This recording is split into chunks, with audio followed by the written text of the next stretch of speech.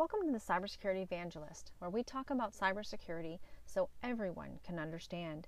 And that's not to say we won't have technical-ish conversations from time to time, but for the most part, our goal is to talk cyber from the human perspective. Given that phishing is consistently the leading technique of successful cyber attacks, it confirms the words from the world's most famous hacker, Kevin Mitnick, also turned cybersecurity evangelist, by the way. But Kevin says it's easier to get a person to reveal something than it is to hack a computer. In other words, it takes far less effort to exploit a person through an email than it does to exploit a computer through a technical vulnerability. Our hope is that the Cybersecurity Evangelist, or TCE for short, will have a little something for everyone. Indeed, there are individual, or I'll call them residential listeners. Hi, Mom! But I think for the most part, our audience will be from businesses of various types, and not all of them are cyber-focused, especially when it comes to security awareness and education.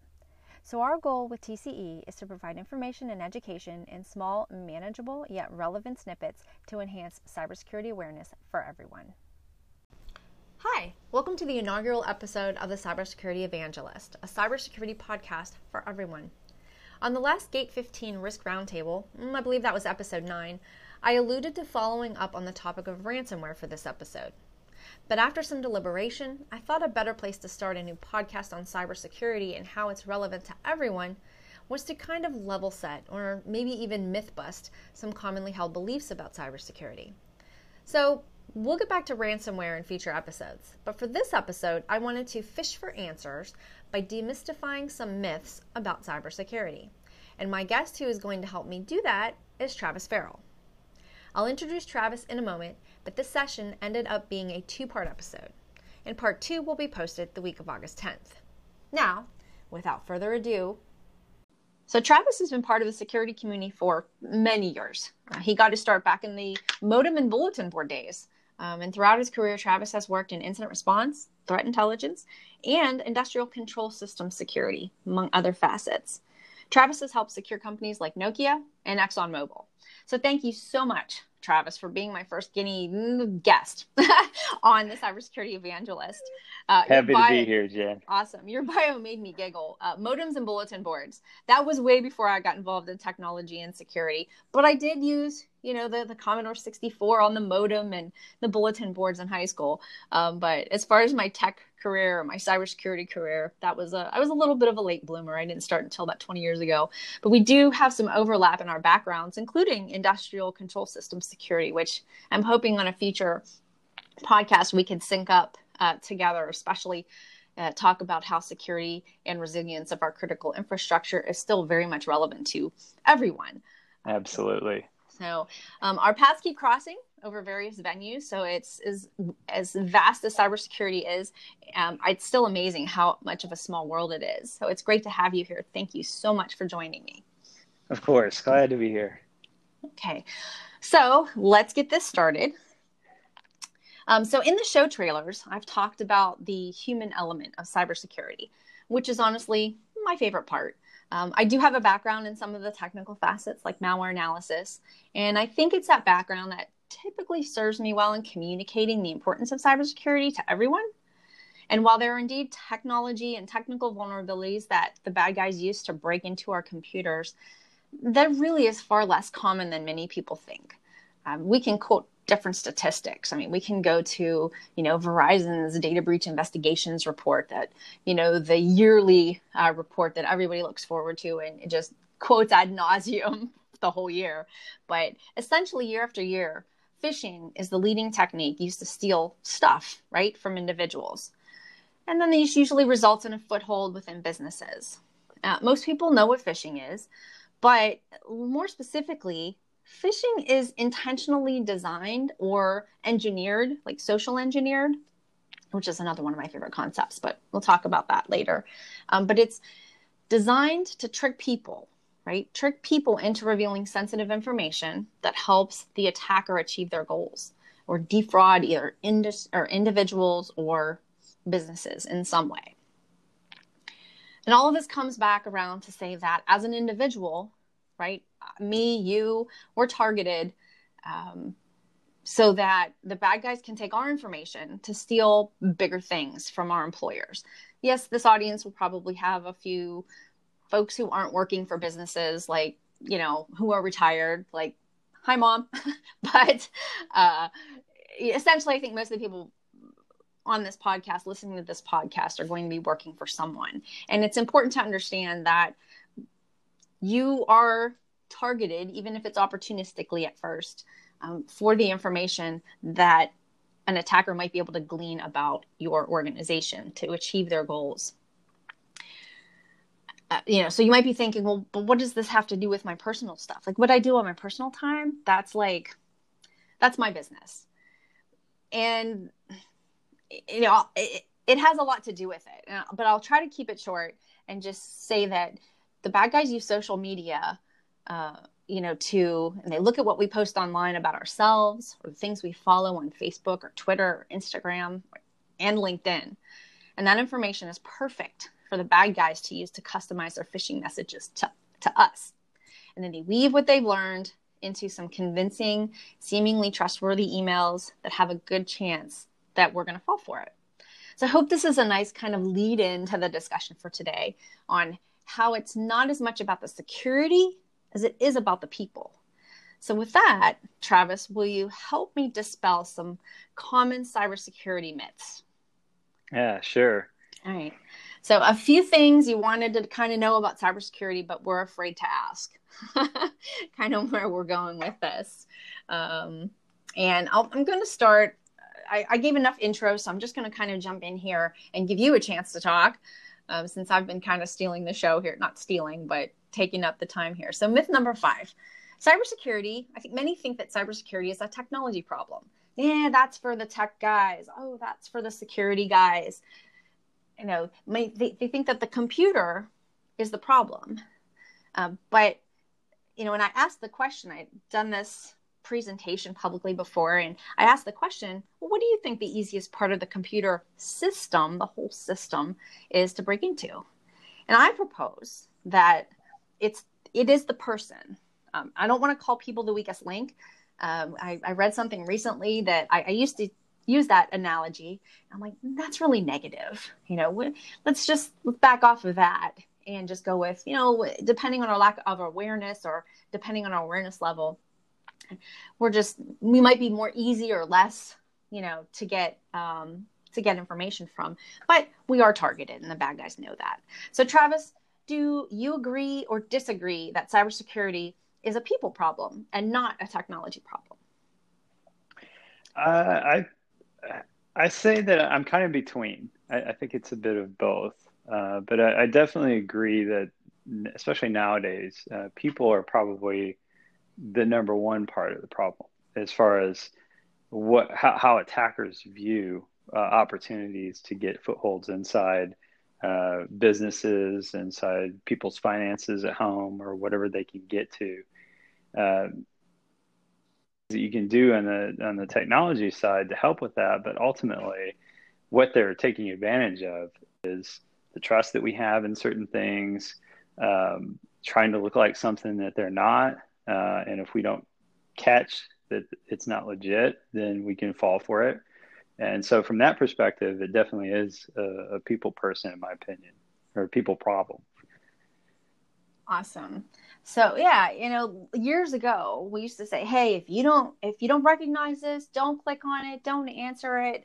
But that the bad guys used that against us and started adapting and impersonating things, to your point, that we do know. Folks pretty much have that bit down, though. Oh, I never click on things that I don't recognize. You get that, you're out in public, and you get on the cybersecurity. Oh, yeah, I get that. I got this all the time and I never click on it. I'm like, okay.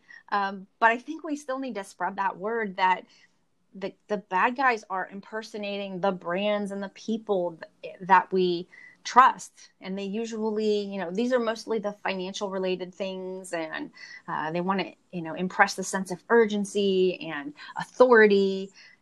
So, trust, but verify like everything, Yeah, but even it could be as nefarious as getting an email from your dad or somebody, and it's legitimately from somebody that you know and trust, maybe, but it's because maybe they clicked on a link somewhere and their system's been compromised, and the bad guys are taking advantage of any trust that might exist between them and other people. So, like friends, relatives, people they go to church with, whatever, and they see that message come in from that person that they know, then they're more likely to click on it, you know? So again, it's the bad guys taking advantage of those trust relationships that we have. You know, this isn't some, phishing email from just out of the blue that makes it look like, I have some shipping thing coming I was that I gonna say know that, yeah. isn't coming.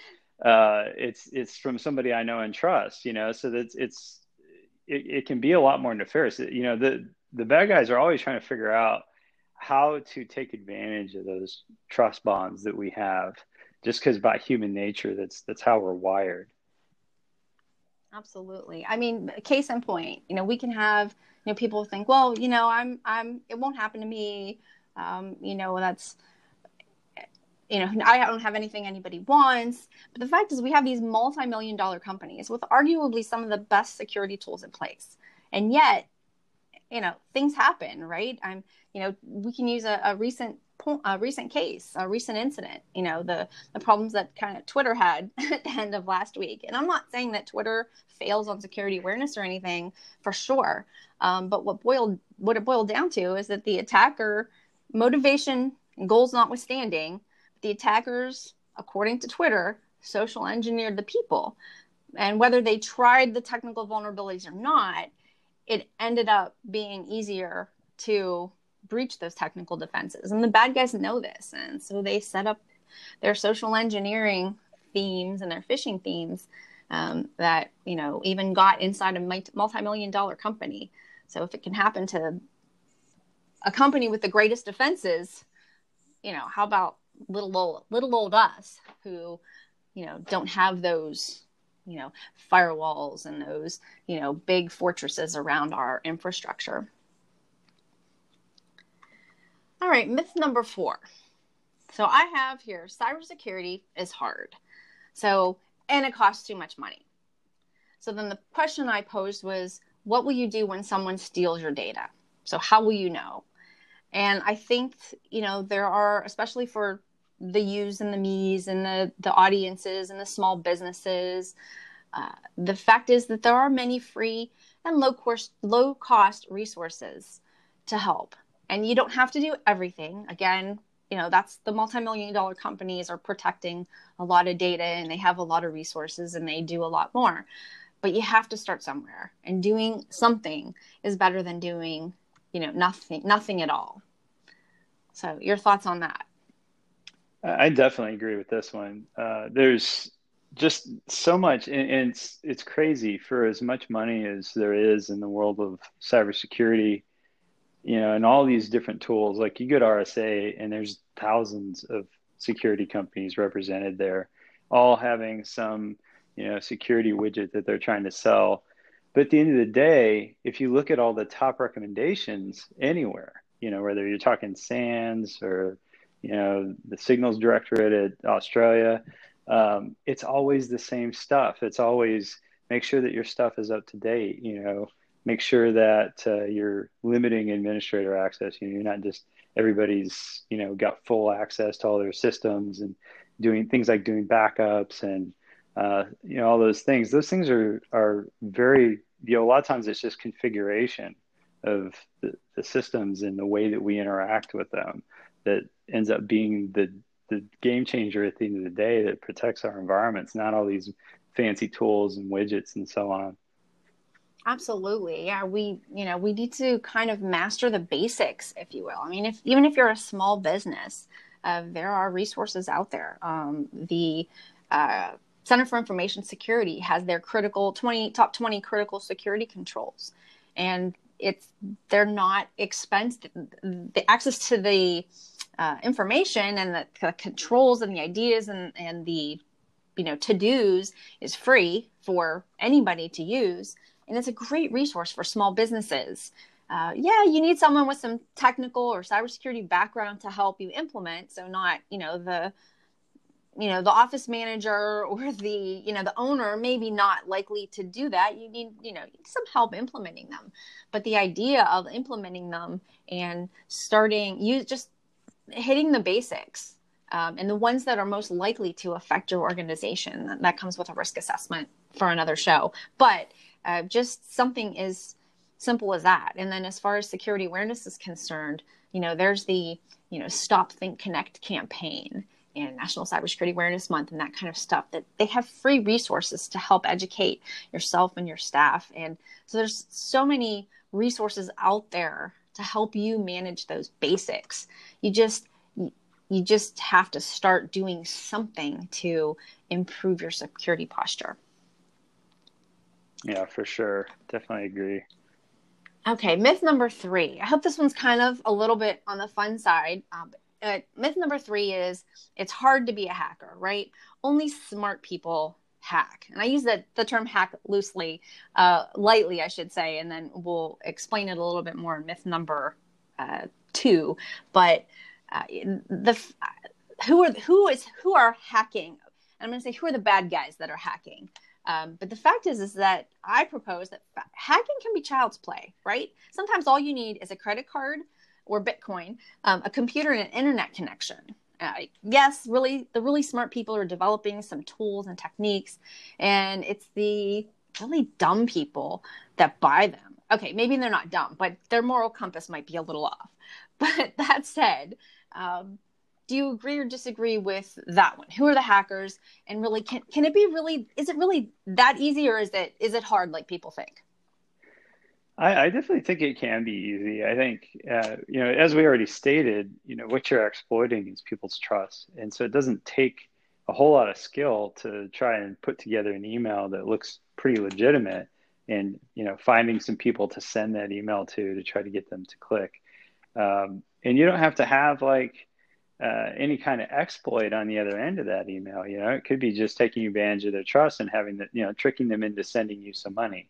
So it doesn't even need to be technical for you to be a quote unquote hacker. But nowadays you can go on YouTube for free and learn just almost anything about how to perform different types of exploits or understand how different things work in the world of IT that can help you become a quote unquote hacker.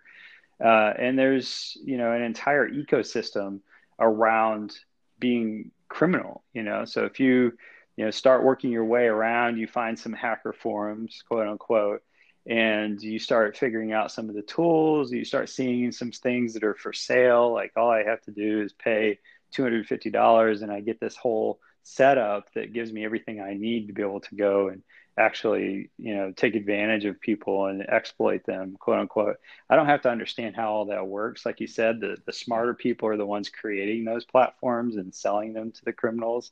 But it's out there, and this is what happens. And you never know, like when even if you're defending an organization, who you're up against. You might see some sophisticated, kind of exploitation or some sophisticated attack that's, using different things that get around your defenses and stuff, but doesn't necessarily mean that the person that initiated that attack really understands how it all works or knows that much about it. They just went and paid for that from some more advanced criminals in the underground. So no, it doesn't take much. Barrier to entry is pretty low.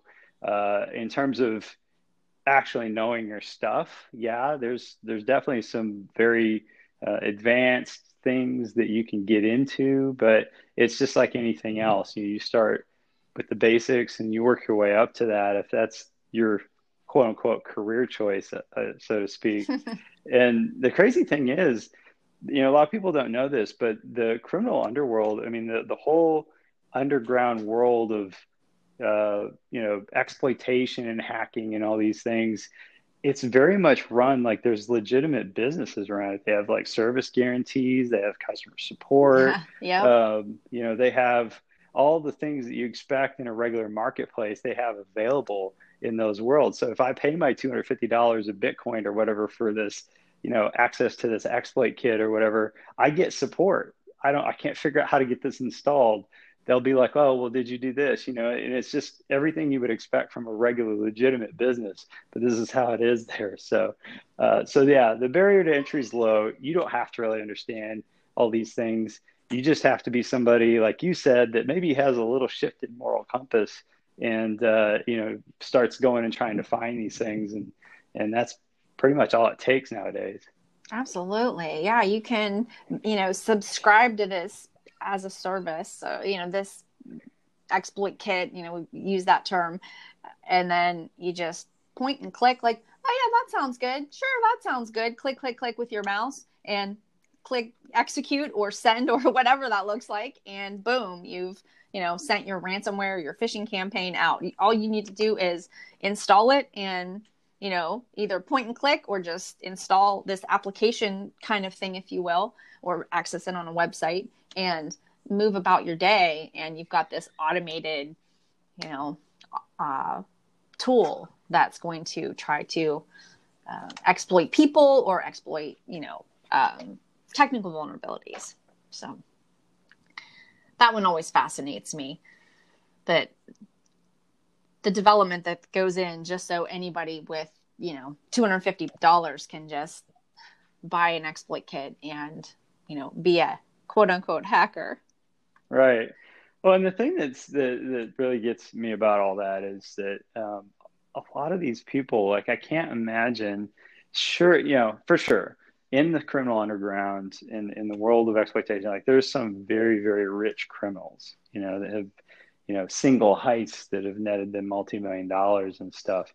But this is a very small amount of actual individuals, I think, that have made it to that level or have been able to pull off exploitation to that level. I think the vast majority of folks probably don't make any that much.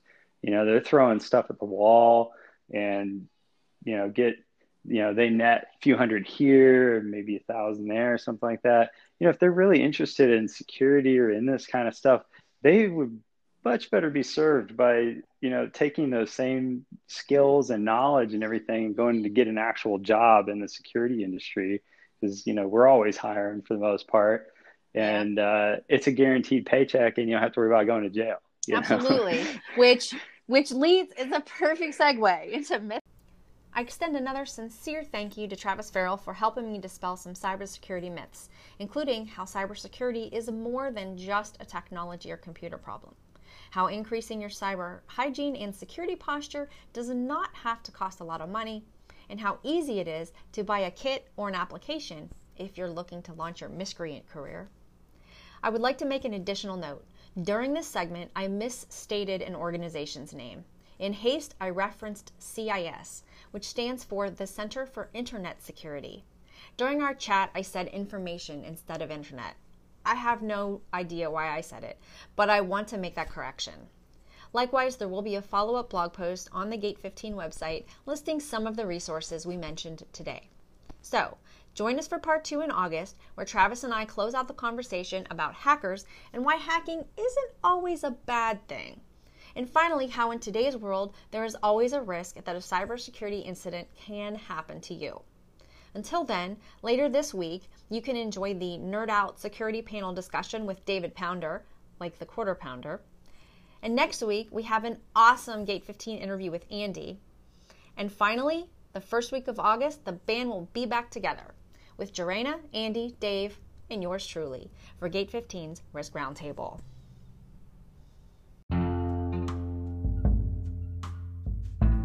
We hope you enjoyed today's show and found a couple of useful nuggets to use in your cybersecurity awareness programs. Please encourage staff, as well as family and friends alike, to listen to TCE, along with the other podcasts on the Gate 15 podcast channel, to help understand and manage risks from threats across all hazards, including physical, health-related, which is very relevant in today's world, as well as man-made, and of course, cyber. So until next time, remember, with cyber being an integral part of nearly every minute in our personal lives, and the cost of doing business in today's world, you are responsible for cybersecurity.